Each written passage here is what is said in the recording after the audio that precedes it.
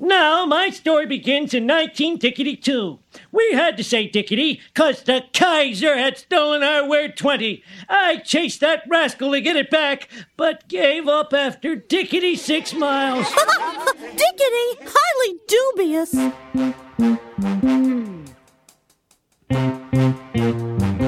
This is the Extra Hot Grade Podcast, episode 38 for the week of July 4th, 2011.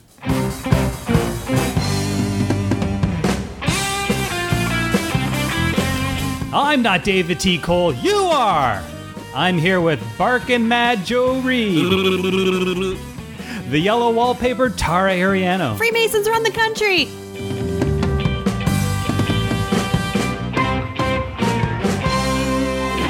And we're also here with a cast of thousands on our very special Not A Crackpot episode. We have 16 items for your consideration today. Such an impressive turnout. It really Thank was, you, guys. everybody. And we haven't heard, Dave has obviously heard all these, but Joe and I have not. No, these will be new for us. So let's get right into it. Our first one is one that we requested from a friend of ours. So let's get right into it. Jeff Alexander on the subject of cars. Dear Mr. President, there are too many states nowadays. Please eliminate 3. I am not a crackpot. My name is Jeff Alexander, and I am not a crackpot. I just think the movie Cars makes no sense. I have some questions. How much experimentation and screen testing did Pixar do with the car's windshield-based eyes, in terms of distance apart and size, to arrive at the coefficient value of both guaranteed to provide maximum cuteness? I bet it was a lot. Somewhere in Emeryville, there's a Mac whose trash folder is stuffed with discarded versions of Lightning McQueen, looking like everyone from South Park characters to Brandy.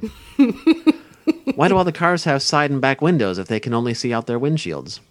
And how terrifying would it be if they had a 360-degree field of vision like you do in a real car? Remember that moment in the big tiebreaker race where McQueen catches up to Chick Hicks in reverse using his new mirrors?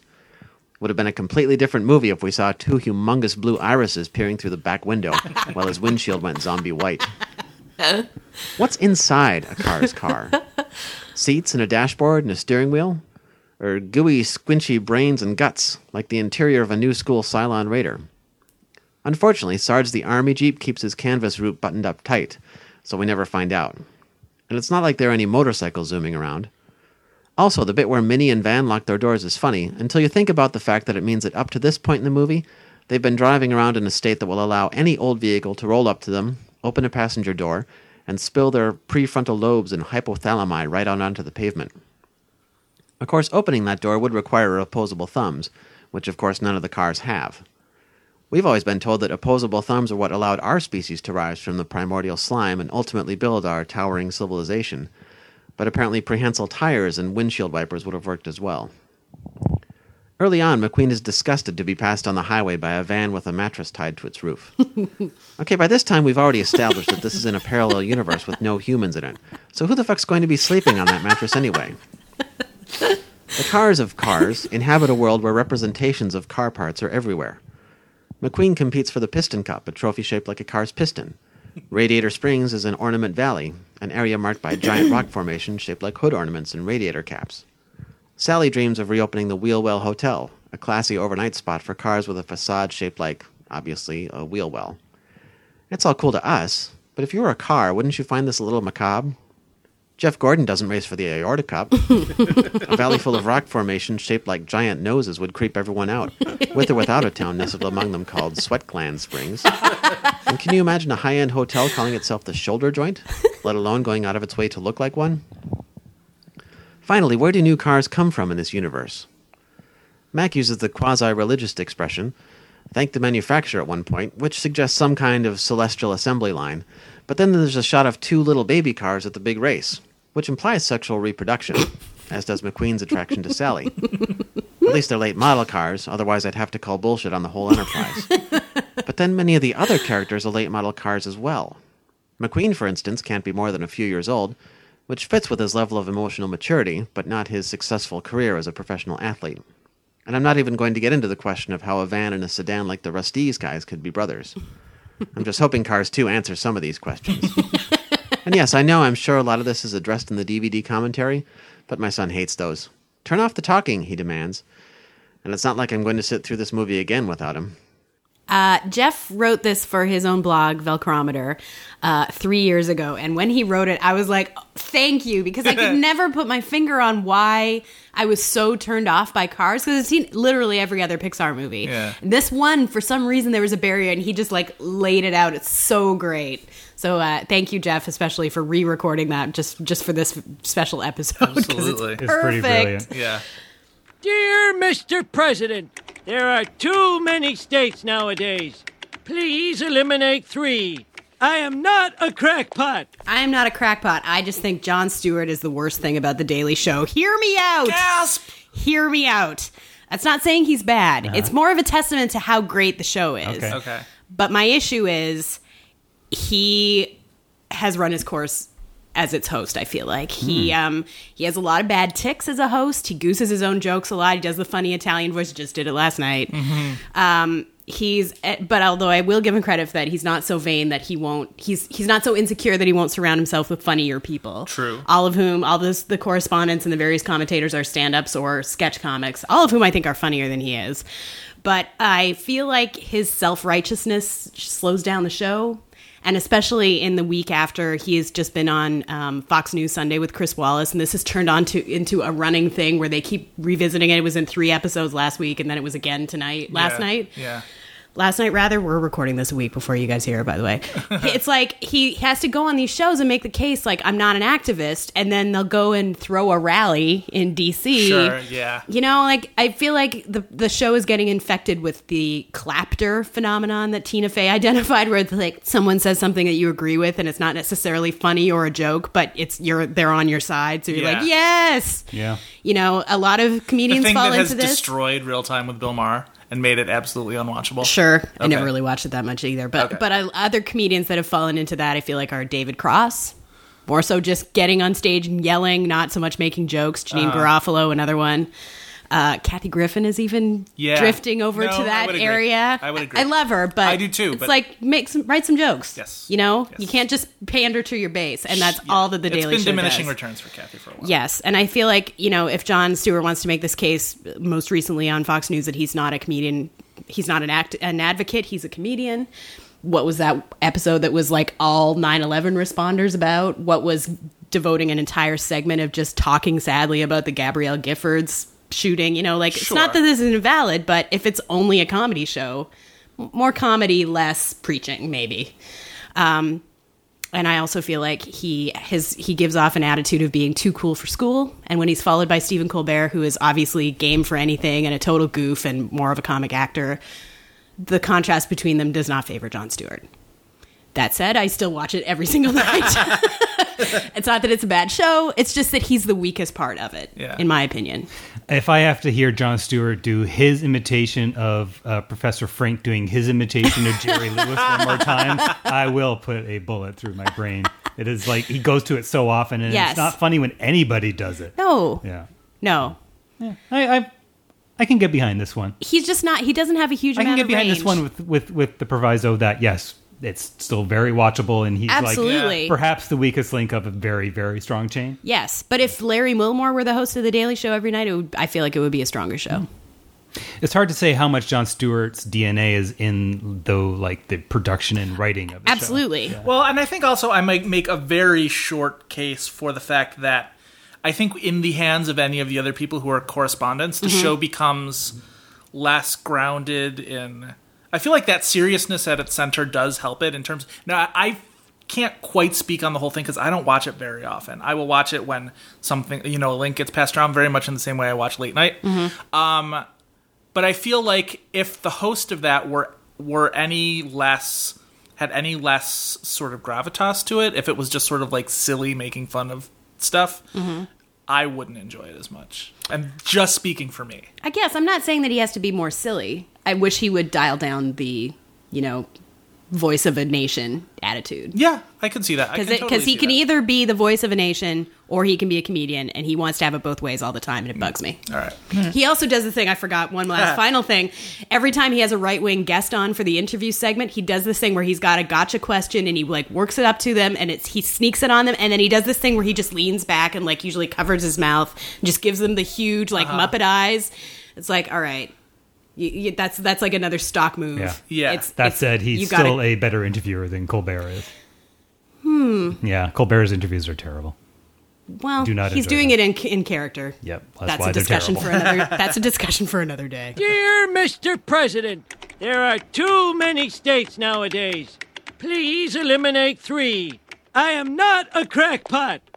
Our next segment is from previous guest Adam Grossworth. Hey guys, so when I was on the show, we talked about the Book of Mormon on Broadway, and there was some news last week before, that the Book of Mormon cast recording is on the Billboard chart, which hasn't happened for a Broadway musical in a very long time. And that's really exciting. And people are talking about musical theater a lot lately, with the Tony Awards and Company and Spider-Man, and that's all really fantastic. But here's the thing. All these people keep referring to Broadway soundtracks. Broadway cast recordings are not called soundtracks. They are called cast recordings or cast albums. I'm not a crackpot because the soundtrack is an actual thing in a movie. It's true. When movies are on film, there's an actual strip of tape where the audio comes from that runs next to the film that makes the pictures, and that is called the soundtrack, and that is why movies have soundtracks and musicals, live musicals, have cast recordings or cast albums. And you can put an adjective in front because there might be multiple productions of a show that get recorded. So you could have a Broadway cast recording or an original Broadway cast recording and then a revival and then the London cast album. I realize that a rational person might say that because film is actually mostly not on film anymore, there's no physical, literal soundtrack anymore, and I should let it go and just accept that the word has changed its meaning, and these things are all soundtracks, except they're not. Broadway shows have cast albums or cast recordings. Movies and TV shows have soundtracks. A movie of a Broadway musical has a soundtrack because it's a movie, but the cast getting into a studio and recording numbers from the show and putting them out is called a cast album or a cast recording. I am not a crackpot. I will learn it, live it, and love it. Yeah, I would agree with that. That's a very convincing case. That was a well-argued point. I also love in the middle I know a rational person wouldn't whatever. Like, that's not what this episode is about. This is not about rational people at all. You don't have to justify yourself here. No, of course not. It is the little things in life, isn't it? And, I'm like, I wouldn't deny you this, as Adam, as much as I would not deny myself the pleasure of getting mad when somebody calls Star Wars A New Hope. The little things. Yeah. Yep. And I think this is on the same level. That's true. Dear Mr. President, there are too many states nowadays. Please eliminate 3. I am not a crackpot. Hey guys, Robbie from Austin, Texas checking in to say that I am not a crackpot for believing that the new Muppet movie will be the rebirth of awesome pop culture. We'll be able to, as a country, move away from Jersey Shore and hoarders because the Muppets will have reminded us of how awesome pop culture used to be. Now, nostalgia is never quite as awesome as it was the first time. There's no way this new Muppet movie will be as beloved as The Muppet Show or the first Muppet movie. But when they've taken nostalgic things from our childhood, G.I. Joe, Transformers, they always make it real and serious and just sort of take out the fun, or they dumb it down like Smurfs. Where I think the Muppets are going to succeed is that they haven't tried to evolve into something to match today's audiences, like they do with the Looney Tunes sometimes. They're going to remain relevant as long as they stay who they are. They've always tried to appeal to adults and kids. If I say Mana or Pigs in Space, you know what I'm talking about. And they've always commented on pop culture with their skits, their songs, and the parodies from the Muppet Show days, and they're continuing that today with the Bohemian Rhapsody videos and those webisodes. So at the very least, I hope the new Muppet movie can bring back cleaner and wittier humor to television and movies, and we'll move away from raunchy sarcasm that most comedy is. But it won't be endearing unless they remain who they are. And if Jason Segel and the guys forget that, then it's going to be Paul Rubens in his Pee Wee Herman suit all over again. Still, I'm not a crackpot for believing that the new Muppet movie is going to be the start of the pop culture renaissance. I can't really get behind this particular one because I just I think it's a wait and see thing. But I will say that I think maybe he buried the I am not a crackpot lead here. Which is? He thinks that the Smurfs were smart at some point in time, that they have been subsequently dumbed down. Or G.I. Joe. Well, we watched a lot of G.I. Joe. I wouldn't say it was smart or fun. No. But in the new one, I did hear that they ran Brainy Smurf out of town for being too highfalutin. Yes, right. So. Robbie, I hope that you're right and that your prediction comes true and that you enjoy the movie very much, but true. I do not plan to see it. You'll be watching Hoarders. I will be watching Hoarders. That's true. Dear Mr. President, there are too many states nowadays. Please eliminate 3. I am not a crackpot.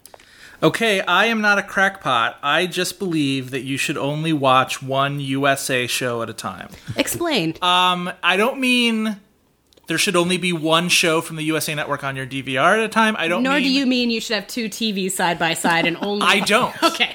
No. Go this on. isn't a thing about focusing your eyeballs I get in you. one place, although that is also important. That will cause cross-eyedness, just like getting kickflipped by a horse would. And as a further clarification, you Yeah. talk about American television? I'm talking about shows on the USA Network. Oh, interesting. Yes, and you will get to that soon enough.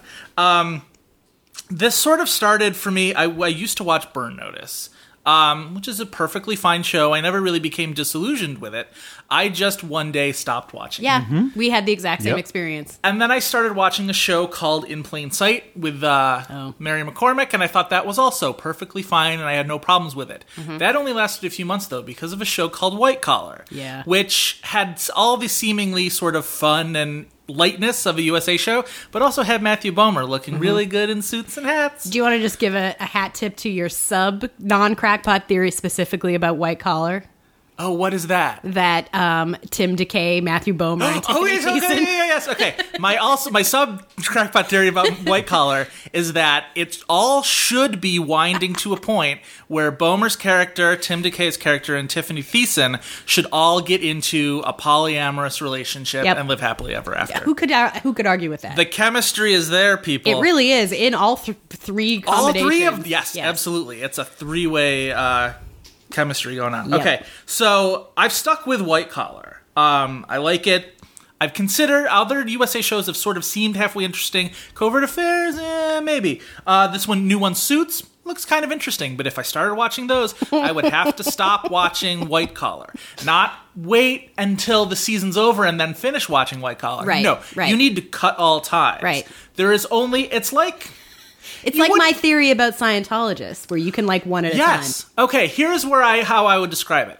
You wouldn't take a multivitamin and then take another multivitamin. You've already got 100% of all your vitamins and minerals. You don't need 200% of your vitamins and minerals. White Collar is everything you need. Or if, Psych is your thing, where you're still like in Burn Notice or, Right. Royal Pains. You're curious about this necessary I have another roughness perhaps affair? analogy that taps into recent discussion, which is you don't need to watch Wacky Races if you're already watching Laugh Olympics. See? One will do you. Because they're basically the same show. Right. The Yeah. same formula. Right. Yes. So, I used to have a similar theory about seasons of The Real Housewives. Sure. That was sort of like, that was one where you could only watch one per season. Yes. And then they flipped the script on me and put New Jersey and New York on the same season, so Yep. I had to nix that one. Right. But USA shows, you only need one. Yeah. And White Collar is a really good one, so I would recommend that. Dear Mr. President, there are too many states nowadays. Please eliminate 3. I am not a crackpot. I am not a crackpot. The USA Network logo is a man getting a BJ from a dolphin. Explain. If you look at the logo The U. and you just look at the printed stuff and not the negative space, the U is the midsection of a guy with his dong hanging out, and the A is a dolphin going in for the fun. Thrill? If that doesn't make sense to you, don't worry. I've illustrated it. Yes, he Yep, has. it's true. So go to the site, It's see animated. it, and remember, once you see it, it cannot be unseen. It really can't. No. Dear Mr. President, there are too many states nowadays. Please eliminate 3. I am not a crackpot. Hey, extra hot great folks, it's Taylor from Chicago, here to say why I am not a crackpot. When discussing the Matt Damon episode of Will and Grace, you guys mentioned one of the movies during Matt Damon's blue period, I guess you could call it, to be Titan A.E., the 2000 animated/computer animated movie about a dying human race and their search to find a new home after Earth. The movie was indeed a commercial flop to the point where it caused 20th Century Fox to shut down their animation studios and has now mostly fallen by the wayside. I am not, however, a crackpot for saying that this movie is better than its lack of success would indicate, and that this movie, regardless of opinions, should have more of a cult following behind it than it does. Addressing the latter, the DNA of this movie has cultiness written all over it. As writers, you've got both Joss Whedon and Ben Edlund. This movie's not only ripe with classic Whedon-y dialogue, but features a key stage of development of his plan to create a ragtag group of heroes on a spaceship, something he failed miserably with in Alien Resurrection, and ultimately did best with Firefly and Serenity. Combine that with the post-Earth wandering in space plot, and fans of Firefly should be flocking to this movie, and yet it is often dismissed as a nothing film. Ben Edlund, who makes amazing contributions to Titan AE as well, additionally inspires cultiness, being the creator of the beloved character The Tick, as well as having written all the best episodes of Supernatural. And even though Tara hates the puppet episode of Angel written by Ben Edlund, most Angel fans absolutely love it, bringing Joss Whedon back into the picture. Combine this with the fact that it was directed by Don Bluth of An American Tail, All Dogs Go to Heaven, and The First Land Before Time, and it's a miracle that more young fans of these people now are not discovering and becoming enthralled with Titan AE.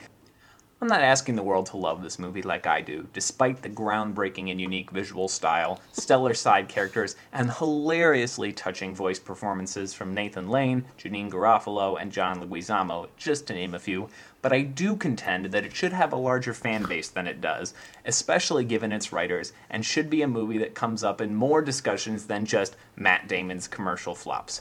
Thanks for hearing me out. Love the podcast. Thanks. Tara, I believe you have a point of order. Well, the first is that I wasn't the one that hated the puppet episode of That was Angel. me. That was Joe. I want the credit for hating the puppet episode of Angel. That's the only episode of Angel I've ever seen. But I will say, since I'm on the mic, mentioning John Leguizamo's great voice work is not a selling point for this movie for me. Hands in the air, who saw this movie in the theater? You know, I thought we did, but then we didn't. I did. I thought you did. Oh yeah, not with you, but no, I never saw it. So it's no Fern Gully, the last one. What is? It's no Warriors of Avatar. Virtue. What? I don't even know what that is. What? Remember Warriors of Virtue? The kangaroos? Kangaroo movie? Yeah. the Tank Girl spinoff? Yes. Not really, but Not it should really. be. So Titan A for me is sort of like a footnote, and I don't really think just because it has people that went on to do good stuff in it that it necessarily deserves to have cult status. I mean, a cult movie, is all about how it works on its own sake, whether it is an unaware comedy because it took itself too seriously, or whether it's an aware tongue-in-cheek thing that everybody likes. It has to have a level of quality on some level. And Titan AE was just sort of like an oatmeal-y, muddy kind of, a little bit Star Wars, a little bit we tried the animation too soon. It doesn't really look all that great kind of, overreach. Kind of like The Last Starfighter, that kind of area. So I can't really get behind this crackpot. I guess it would be an interesting anthropological exercise for Whedonites, but beyond that, I really don't see it. Yeah, it killed a lot of careers over it. Did kill a lot of careers. Yeah. But if you got 2 hours to blow, hey, go nuts. Dear Mr. President, there are too many states nowadays. Please eliminate 3. I am not a crackpot. All right, this one comes from Elizabeth. I am not a crackpot. I just think that television shows should not include insane cliffhangers in their season finales. Mostly because I just think it's kind of mean. I mean, it's bad enough when you're watching a regular episode of your show and something dramatic happens at the end and you have to wait an entire week to find out what happened. But when they do it in the season finale and you have to wait like 3 or 4 months before you get any kind of resolution, that's just not nice. And I don't really understand the point of it, because if you enjoy a show and you like watching it, then you're probably going to go ahead and tune in to the new season when it starts. And if you were on the fence or you were on your way out with a show, I don't think a cliffhanger is going to turn the tide on that. What's most likely going to happen is you'll tune into the season premiere to see how everything all worked out and then bail. And this doesn't even take into consideration shows that have an insane cliffhanger when they're on the bubble and they don't even know if they're going to be renewed, because that's just asinine. I mean, I guess people think that having a big cliffhanger might scare the network into renewing them because they don't want to leave everything unresolved. But as we've seen pretty much in the past, that never ever works, and it just pisses off everybody who watched the show. So people who make shows, do us all a favor and just wrap things up at the end of the season. As a fan of Alias, I'm going to say no to this. They did really good cliffhangers. They had a cliffhanger in every episode. They had a cliffhanger in every episode, and also the season cliffhangers. Well, there's the question motherfuckers. They were crazy. Are you writing a cliffhanger because you can't think of a good way to keep people captivated, right? Yeah, it's not. They're not always done well. Yeah. I would even venture to say they're done more poorly than they are. They're done well. But when they're done well, man. Yeah, absolutely. They're really, I mean, it's like anything on TV. When you do it really, really well, it packs a punch. I really enjoy the, it's just not nice. I know. Which is fair, but it also, it sort of makes you question, like, what is a TV show trying to do as an art form? Yep. You wouldn't want a book that ended with a cliffhanger, but a TV show is not the same as a book, right? It's a story that spans over seasons. So I think it's fair for a story to start in season 3 and end in season 4. It brings up an issue that we were going to make a whole segment once upon a time, but it kind of got lost in our notes, which was the benefits of watching certain television shows as a marathon on DVD versus watching it week to week in real time. Yeah. And I think if this crackpot theory hits home with you, then maybe you're a candidate for waiting, stealing up, manning up, and just waiting the year through so that you can watch the whole thing in one shebang or watch 2 seasons or whatever. I feel like this is sort of timely in the wake of The Killing and everybody being very upset with The Killing. And I feel like, thinking of Alias versus The Killing, I understand the anger with The Killing, whereas that cliffhanger happened in the middle of a story that they weren't finished telling, whereas in Alias, most of those cliffhangers were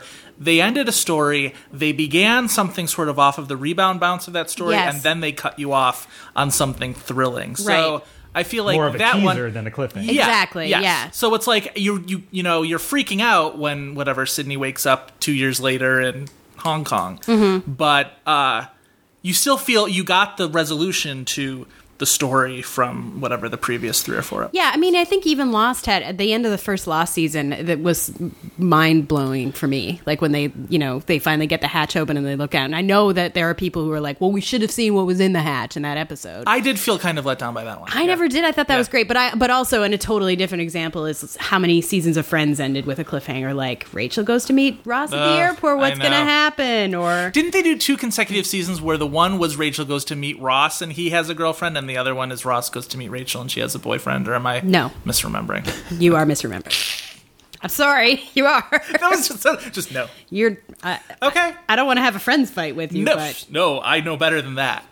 That's right. No. You do. But yeah, I think you're right, Dave. That it's a temperament thing. It's more about what you like as a viewer versus what producers should do. And it is hard to wait everyone. when there is something about a show you like. Yeah. But you're annoyed by sort of that kind of stuff. It can't be hard to wait. But if you can do it, maybe you'll like the show more. Yeah. Maybe you won't be in your rocking chair looking at the TV. Just going, that's can't wait for nice. 3 more months. Yeah. Dear Mr. President, there are too many states nowadays.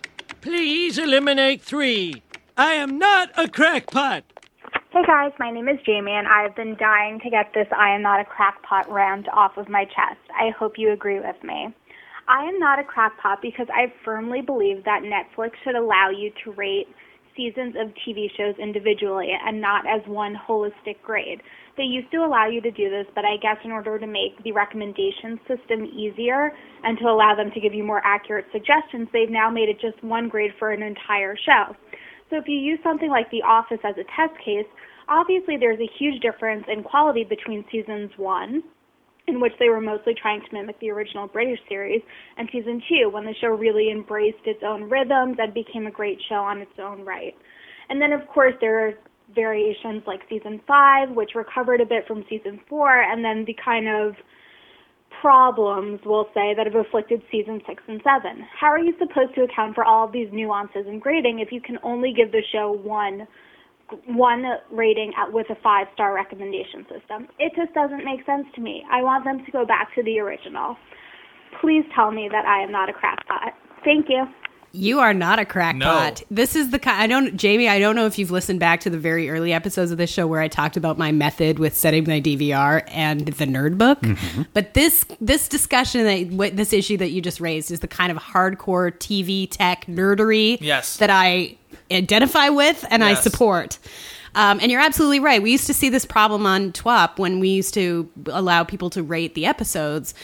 It really is pointless if you're giving them because once you average it out, you either love it or hate it, and every episode pretty much gets a B-. And that brings me to my point, which is recommendation engines really break down when you hit a certain number of people, which is why now the trend in the internet generally is recommendations from circles of people that you identify closely with. That could be, for example, people on Facebook that you're friends with, or your Twitter list, or perhaps a group, right? You're basically dealing with recommendations from friends, and sort of like restaurants, right? I mean, you can have 5,000 great recommendations for McDonald's or whatever, but it's not that great of a place for food, really. Right. Okay, here's the point, right? Kidding.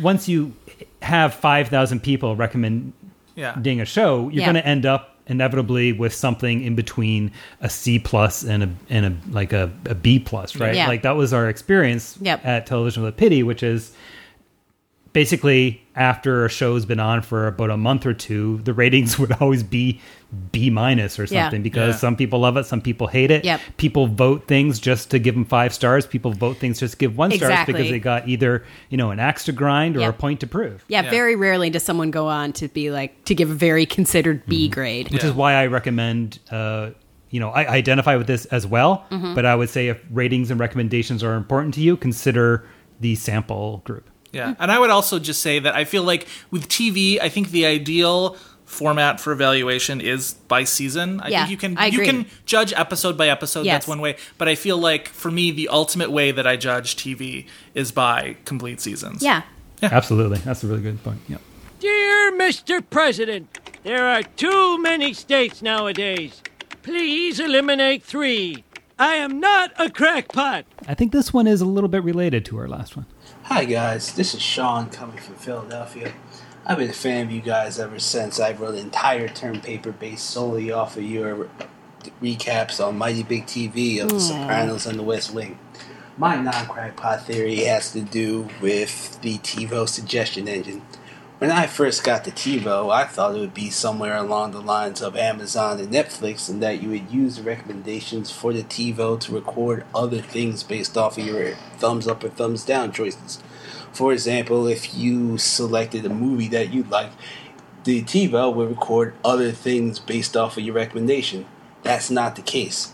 As someone who made the faulty decision to actually like Fletch, the TiVo has a tendency to record Fletch every 3 days. That is a problem in the sense that I don't want to watch Fletch again, but I do want TiVo to make other recordings based off of my decision. There needs to be some type of way to separate that button, and TiVo has decided to not address it for the last 5 or 6 years, ever since people have wanted that to happen. This is important, and it needs to be changed. Thank you for your time. Thank you, Sean. Has anybody here, I know we're all on Time Warner here, but has anybody ever had a TiVo? No. Okay. I'm a little bit aware of it from being at friends' That's kind of shocking to me that, in his example, you've seen Fletch. Why do we need Fletch twice more in the same week? Well, Dave's looking at me because I've been known to record Whip It every single time it's on HBO. It's true. Well, and we have it on Blu-ray as well. And we do have it's not like you can't watch it at any moment. Look, I put it on while I'm working. This is I know I raised it, but this is not the point. But I think this goes back to the other one, which is, if you want a recommend. Now, he's not talking about recommendations from other people. He's talking about, I want good recommendations based on what I'm watching. Yes. But the way that those are generated computationally is looking at other people's recommendations that have liked Fletch. Yeah. They have also liked Caddyshack, let's say, or whatever. But also they liked the entire run of Saturday Night Live, season 3 or whatever. And it was not. So it's the same problem, which is you're outsourcing your recommendations to this giant oatmeal-y B+ group. Yeah. So we feel your pain, Sean. Yeah. But, I think you should get more for your TiVo since you have to, pay for it. Yeah. Beyond everything else you're doing. So, I agree with him so far. Smarten up, TiVo. Yeah. Dear Mr. President, there are too many states nowadays. Please eliminate 3. I am not a crackpot. Hi guys, my name's Angie, and I am not a crackpot but I think that if you're carrying around a liquid receptacle in a TV show, there should be some damn liquid in it. Case in point, and a big offender to me for this, is Cougar Town. And on Cougar Town, quite often the girls are walking around with, let's face it, Starbucks cups, and they are swinging cups around as if there is no liquid in them, because there is no liquid in them, which is fine. I understand that you need to do that because it makes it easier to film. However, as a viewer, every damn time it takes me out of this show, and all I can think about is, there's nothing in that stupid cup. You just bought that cup of coffee, and there's nothing in the damn cup. I am not a crackpot, No. but if you're carrying around a cup with liquid in it, it should actually have liquid in it. You are not a crackpot. No. This is fucking genius. We were coming out of the Conan O'Brien movie on Sunday, and Dave was already out checking his email and said, I just got a crackpot. I haven't listened to it yet, but it said cups should have liquid. And we were like, oh, that's the smartest thing we ever heard. It's been a pet peeve of mine forever. It's just physics. Just put water in it. We understand it Have doesn't. some It can't be weight to hot. What happened in the Hollywood history of props that this... So what, did somebody have hot coffee and died? Right. Or is it a thing like, it's possible that we hired somebody so stupid that they're going to spill water on their shirt, and then we're going to have to do a wardrobe change, and that's going to cost us an extra $70. Which put tape inside the plastic lid so that nothing can flop. Exactly. In the example she's given, these are Starbucks cups with lids. Like, there is no downside to this. And when she said the biggest offender, I swear to God, I thought she was going to say Gilmore Girls, because they did it all the time, too. That was another show with a lot of coffee. And you don't have to even see the liquid. No. You just can put rocks at the bottom of that. They never even drink from it. All they have to do is put it to their lips. Can I give credit to one show that does it right? Yes. Is Weeds. Because Mary Louise Parker will walk around with an actual, if it's not iced coffee, there's something in it. It's a clear cup. You can see it. Yeah. She's sipping from it. Well, if the stoners that make weeds can do it. they don't try and give you empty wine glasses either. The no, issue but is, what I'm saying is they could have gone with giving her something in a, filled cup and whatever. Right. Like, they take the time to make it realistic. Sure they do. Okay. And if the stoners who make weeds do it, certainly everybody else can. Excellent submission, Angie. Really good. Oh my God. Smarten up, Hollywood. Yeah, Bunch of dumb seriously. Dear Mr. President, there are too many states nowadays. Please eliminate 3. I am not a crackpot. I'm not a crackpot. I just think there has never been a truly great superhero movie. Hear me out! Hear me out! Admittedly, I'm not the target audience because I'm not a boy and I never read superhero comic books. And it would be one thing if all the comic book movies were in the Fantastic Four / Green Lantern mold where, they're sort of dopey and silly and basically for children so that it's easier for the audience to forget or overlook that their powers are totally arbitrary and make no sense. But then Jack Nicholson was in the original Batman and suddenly we were supposed to all start taking them so seriously as entertainment for adults. And that's where the problem started because they only got a million times worse after that with the, especially the extremely ponderous Batman Begins, which I know everyone loves. I didn't like it. Super boring. And the sequel, which was overpraised, okay, better, still way too long, had huge tone problems. And each one makes so much money because they're critic-proof and they have a built-in audience immediately, and they can be sold overseas, so they just keep coming, not just film vehicles for fifth-tier heroes like Thor, but rebooting something like Spider-Man, which is a movie franchise, is less than 10 years old. I mean, seriously, guys, it's really excessive. And because they have to be PG-13, the one thing where you could have gotten me is if it was, if they all contained amazing, super violent conflagrations, but they never do. They're always toned down. And then you end up with something with a finale that has no stakes, like the terrible ending of Iron Man 2, which boiled down to someone turn off all those robots. So even at their best, superhero movies are so goofy at their core that they can only be at best, okay. And as a society, we should stop supporting them so the studios stop making them. Wow, that came out of nowhere. That's maybe a little too far, but I think you take my point.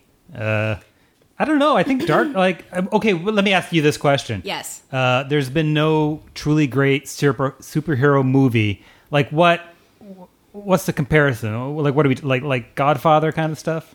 Is that what we're saying? No, I'm saying even like... Or just within its vertical. I don't think there's ever been in its vertical. I don't think there's ever been a superhero movie that's as good as an action movie as, for example, Die Hard. Oh, disagree. Yeah, I disagree too. Okay. I mean, I Dark Knight for me is like the best superhero movie probably. And I think I agree with you that it felt a little long, but it still was really satisfying and didn't fall into the other traps that you're talking about superhero movies, that it was sort of goofy juvenile, a guy with like incredible superpowers. That, I mean, it's a guy that dresses up like a bat and beats up people with gadgets. That's what I mean by tone problems. That even a movie like The Dark Knight, which I totally see where they're going with it, and I appreciate that they're trying to put this ridiculous premise in a real world setting. Yeah, it's like neither fish nor fowl for me. Like it's not enough of one or the other. It's like in this weird nether world where it doesn't quite work. I think then you got to take this crackpot back, which is you just don't like comic books. I don't think that's true. I have liked comic book movies, just not superhero movies. I love Ghost World. Yeah, okay, but that's okay. But I love Sin City. Okay, just kidding. I didn't. Fine. I hate Let's it. take it back and say that the superhero concept just doesn't work for you. You will find it inherently goofy / dumb, not real enough. Because there's never going to be a guy that can do otherworldly things, right? That you're going to say that I'm behind that concept. Okay, but Batman doesn't do otherworldly things. I don't think he falls into that. I don't think he's exempt in your caveat. Okay. And I thought the movie Super was actually really interesting and weird. Yeah. And I thought it was more successful, certainly, than Green Lantern as a piece of filmmaking. Yeah. Green Lantern's setting the bar pretty low. Or Thor. All right. Well, I can't get behind this one. I didn't expect that there would be. I said there was one. I said before we started this, I have one that I think people will sort of get, and one where I'm going to be out on my own. Oh yeah. No, obviously, we you know are which out one in the is. wilderness in this one. I No, believe. the second X-Men movie for me is the that's best. another great example. I barely. And I know remember people that who movie. really, really loved the second Spider-Man movie too. So Wow, Dear are you serious? Mr. President, there are too many states nowadays. Please eliminate 3. I am not a crackpot. Hi, extra hot great people. This is TV's Todd. I just wanted to weigh in on this crackpot thing. I am very passionate about this. I feel that the studio heads of all the major studios in Hollywood need to get together, have a roundtable discussion, come up with millions upon millions of dollars, and then they need to contact NASA and develop a time machine and create sort of a new or a real-life team of time cops. Yep. But they don't go and stop criminals or anything. What they need to do is go back in time and stop people from spewing hatred if they're in the entertainment industry, especially if they're in entertainments that I really enjoy. For example, it would be nice if the time cops could go back and tell Tracy Morgan to shut up, so it doesn't make 30 Rock a newly tainted experience for me. And, you know, while they're at it, they could go back and stop Michael Richards from going off on that heckler in the way he did, so I can continue to enjoy episodes or reruns of Seinfeld, which I can't really do anymore. And also, you know, Mel Gibson. They can go back and tell Mel Gibson not to do all that nonsense he did, because I want to watch The Road Warrior again, and I find it really hard to look at it. Oh, and Schwarzenegger. They could go back and they could stop Schwarzenegger from becoming a governor and cheating on his wife and all that nonsense, so I can go back and enjoy Commando again without feeling dirty. I mean, I love these things, and I don't want. I am not a crackpot. Wow, you really feel his anguish. yes. So I think this is a sneaky one. Yeah. I think he is giving us a decidedly non-crackpotian premise. That Yes. is that, Sure. you know, it would be nice if, you know, the racist people in Hollywood weren't so racist, so they continue to enjoy the products that are in. I agree with that. You see what he did, though? He wrapped it all in a delicious crackpotian time machine premise. He did. Sneaking in Sly. a technicality. That's sly. Yeah. So I can get behind this, and I appreciate... Only a true television professional could pull that off. Exactly. right. And if you don't know, TV Todd Anderson is 1/3 of the Film Pigs. Yes. Also including Stephen Stephen Falk, Falk, who's who on our past show. guest of the show. Yeah, filmpigs.com. Yes, they have a podcast too, which It is is great. excellent. I would add to his examples. I wish the time cops could go back in time and stop Roman Polanski from raping that girl. Oh yeah, that'd be nice. And while they were at it, they might as well just go a little even further back than that and stop Charles Manson from killing his wife. But and also stop Alec Baldwin from leaving that really, really mean message on his daughter's answering machine. Because we don't talk about that very much anymore, but that was an ugly chapter in that guy's life. And also 5 years from now, traveling back to now and keeping him from running for mayor of New York. And traveling back to 5 minutes ago to stop me doing that superhero rant, right, Joe? Right? Yeah, that's right. Dear Mr. President, there are too many states nowadays. Please eliminate 3. I am not a crackpot. Hello, Extra Hot Great. I'm Omar G, and I am not a crackpot. I'm just someone who can't watch TV or DVDs without closed captioning. My wife and I used to have a crappy center speaker and always had a hard time hearing dialogue in movies, so we would turn on the captioning. Then we started turning them on all the time, even when the sound was fine. And you know what? It's better. It just is. When Matt Saracen mumbles on Friday Night Lights, we get a written account of every syllable. When I watch Archer, I can actually make out what the Pirate Virus song lyrics are without going online. But what happens when a guest comes over and tries to watch SNL? They're like, why do you have the words on the screen? Because we're promoting literacy. When people call and ask what we're doing, we don't have to say, we've been watching TV for 3 hours. We can say, we're reading. In a movie theater, lack of captions isn't really an issue. The sound is so loud and the screen is so big, you're not likely to miss anything. But at home with the sound low because the kids are asleep and the washing machine going and the air conditioning humming and various body noises happening that married couples put out all the time, we're turning on closed captioning. I invite everyone else to do the same. Ew. Thank you. I'd just like to say this to Omar. I think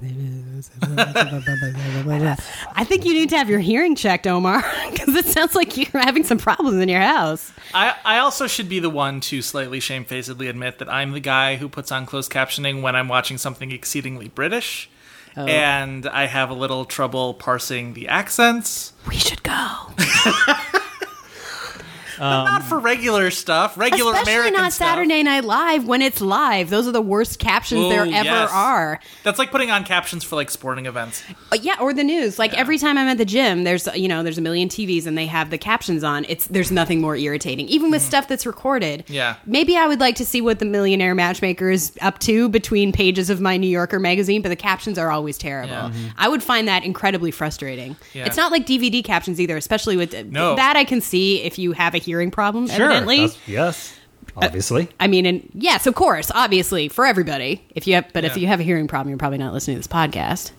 I'm just saying, in Omar's case, DVD commentary, okay, those are like proper subtitles, but closed captions on live broadcasts or TV broadcasts are so ugly. Two and instances distracting in which to watch. I want to see closed captioning on my screen. One is Metalocalypse. Yes. Because it's death thrash metal and they sing, and actually the lyrics are pretty funny for these things. Yes. Because we watched the whole season, and then we watched it again on DVD, and I accidentally had the closed captioning track on. Yep, it and was then great. we figured out what everything was, and it's actually really much funny. funnier.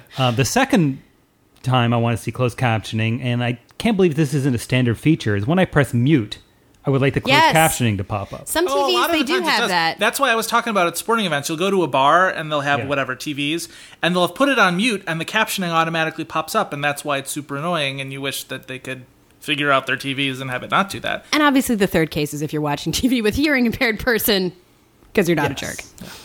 Dear Mr. President, there are too many states nowadays. Please eliminate 3. I am not a crackpot. Okay, I'm not a crackpot. I just resent the Critics' Choice Television Awards for being able to make up a fake award to give to Busy Phillips before I got the chance to do the same. Little background on this. So the Critics' Choice are the broadcast... in this case, Television Critics Association. They're a spinoff of the Broadcast Film Critics Association, who've been around for a while, and they basically exist to hold their little fakey fake award show at the end of the season, where they try and predict who's going to win the Oscars and then give them other awards to A, make the season more boring for the rest of us, and B, let them brag next year about how predictive their awards are. And this year, they decided to sort of do a little spin-off television critics group where they did another award show that I think ended up on television. It was on Reels, I think. Yes, and it also like streamed live online or whatever. And this is I think more competitive with the Television Critics Association Awards, which are in August. Yes, which are of long standing. Yes. And are not broadcast. Correct. And this, it's because it seemed like such sort of a pop-up award show that came out of nowhere. It the winners at least all seemed to sort of split the difference between what the Emmys would do and what you would get if you gave like a fan poll on an internet site. Yep. And the results seemed to be like if you did the Tubies, but it was like a real awards show. But then the people came to you and like dressed up and came up and accepted awards and said thank you for basically saying, Margot Martindale, you're great, which is what we did. And Margot Martindale didn't show up to our podcast when we did that. Didn't. And so all I'm saying is, I've loved Busy Phillips for way longer than Michael Ausiello has, probably. And just because I don't have the muscle to, trump up my own little fake award show, doesn't mean that Busy Phillips shouldn't come to me and say thank you for saying I'm the best supporting actress on television. This seems to boil down to, I am not a crackpot, I just want a hug from Busy Phillips. I do, is all, okay? I'm putting this out there right now. People are listening to this podcast. People know other people that know people. It's true. Let's make the Joe Reed, Busy Phillips hug happen. Let's not make it weird, Joe though. Out some, if it's got to happen in LA. I'm not a weird person. No, I'm not a you're weird person. Of course not. I am not a crackpot nor a weird person. I can vouch for that. I've hugged Joe many times. I shower and it is every lovely. day. Let's put our collective power and energy together and make this hug happen. God. Dear Mr. President, there are too many states nowadays. Please eliminate 3. I am not a crackpot. Hi, my name's Diane, and my non-crackpot theory is that there needs to be a moratorium, possibly forever, but for at least the next decade, on the mockumentary sitcom format. It's no longer credible, it's no longer original, and it's just time to move on.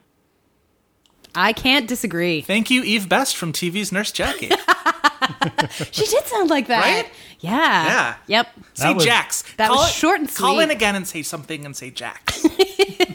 It's true. It's really played out. And especially when it's been pointed out in many articles, like the physics of how they film The Office do not make sense. Sure.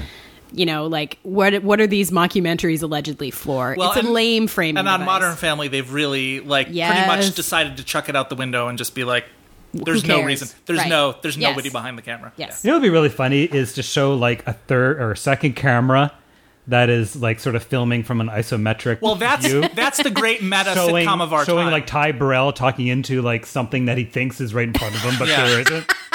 Well, and the Comeback came closest to doing that, where the Comeback talked about the making of a reality show like that. Yes. But the great meta show is going to be where your protagonists are the crew of a mockumentary crew filming a television show. And on The Office, what kind of budget do these documentarians have where they've been following them for 6 seasons without producing anything? Right. Yeah. Suspicious, The Office. Suspicious. Well, that was 16. I am not a crackpot. Thank you, everybody who contributed. Those were so great. Now, everybody take a Valium. All right, this wasn't going to happen, but now it has to. Yeah, it does. Guys, do you know what time it is? Yeah, I do. What? It's game time. It is game time.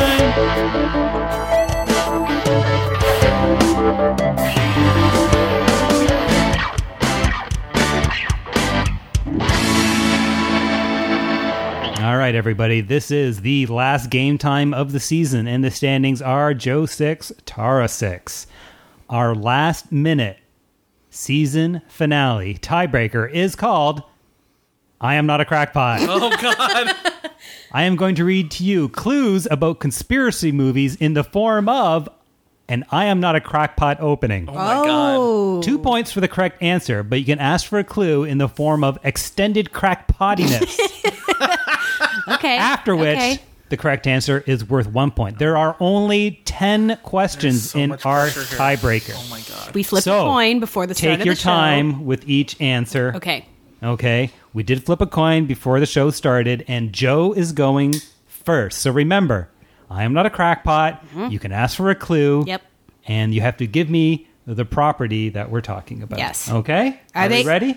Yes? Did you specify, are they from movies and film or just movies? Movies and film. Okay, I mean movies and TV. Yes, they're all movies. Okay, fact. Yes, sorry. So from the movie. Are we ready to play? I'm not a crackpot. I just don't know the difference between movies and films. I am not a crackpot. Here we go. Joe, what is our first one? Number 6. Number 6. I am not a crackpot, but somebody's stealing the water in our fair city. Chinatown. Correct, Done. for 2 points. 9. I am not a crackpot, but there's a diamond-crazy Nazi war criminal in New York City killing secret U.S. G-men. Remember, you can ask for a clue. Clue. Also, my teeth hurt. Oh, I thought it was this. The Marathon Man. Correct for 1 point. Shit. Joe. I'll take number 1. Number 1. I am not a crackpot, but Big Tobacco is well aware of how addictive cigarettes are, and they're engineering ways to make them even more addictive. The Insider. Correct. For 2 points. Tara. 7. Number 7. I am not a crackpot. Honest. You've got the wrong man. There's got to be a better way to see the country than this.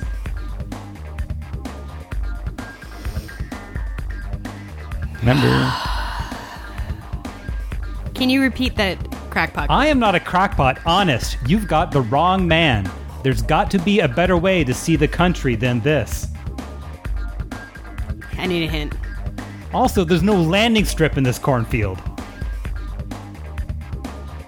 Vertigo? North by Northwest! Joe, do you want to do? Oh no, there is no way I can be objective in making that call. No, you already buzzed it. Okay. No, it's I buzzed in as. Okay, all right, fine, no point. All right. 2. You're very mature, Tara. Yes. Number 2. What? Took that one. I'm saying you're very mature for not arguing. Things. Maybe I'm finally growing You're up. mature. I am not a crackpot, but communists have been brainwashing Americans for their own nefarious political purposes. Everything? No. That's a great guess. Can I hear that one more time? I am not a crackpot, but communists have been brainwashing Americans for their own nefarious political purposes. The Manchurian Candidate? Yes! All right, so what's our scores here? 6-1. I have 6. 6-1. Ooh, dear. All right, Tara. 10. Number 10. I am not a crackpot, but this break-in goes all the way to the top. All the President's Men. Correct. Joe. 4. Number 4. I am not a crackpot, I am not a crackpot, but Jesus totally did it. Oh, The Last Temptation of Christ. We didn't let me finish. Oh! That's okay. I thought you were That's all right. That's okay. Don't worry about it. But he did do it in that movie. Don't worry about it. Okay. Shit. I am not a crackpot, but Jesus totally did it. And by did it, I mean knew her biblically. And by knew her biblically, I mean he did the nasty and the pasty. The Last Temptation of Christ. No! The Da Vinci Code. Correct, the Da Vinci Code. That's a more conspiracy movie. That would make more sense. All right. 8. Number 8.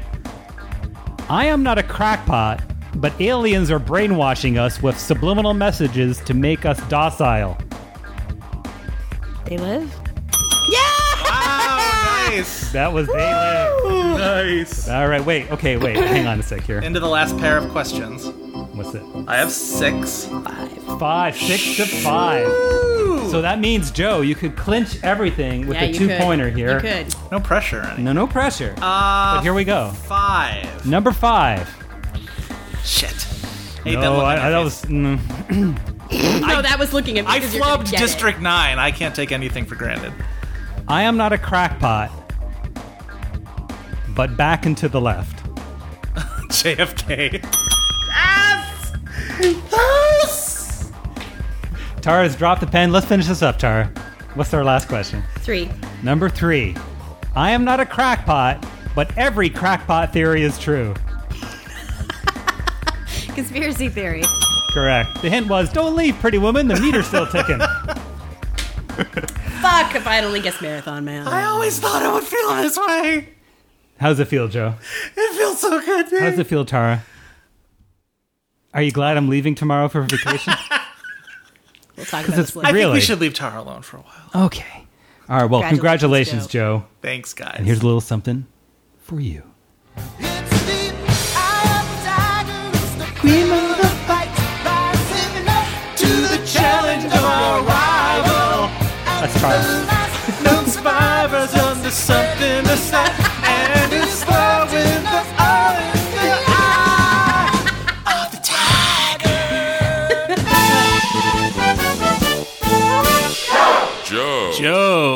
Joe. All right, well, that's it for another episode of Extra Hot Great. We discovered 16 reasons why you're all not crackpots, ranging from phantom water to persistent closed captioning and anti-racist Hollywood time machines. We finished the Game Time season with Joe emerging as the victor. And speaking of Game Time, next week you'll be playing our second Game Time for the Masses. We'd like to thank everybody who submitted their reasons why they are not a crackpot. We're definitely going to do this again, I think, yes? Yeah, that was fun. Oh, yes. All right. Comment on the crackpots on our site, Facebook, or Twitter, and submit your own crackpot theories, canon submissions, or other audio delights to us.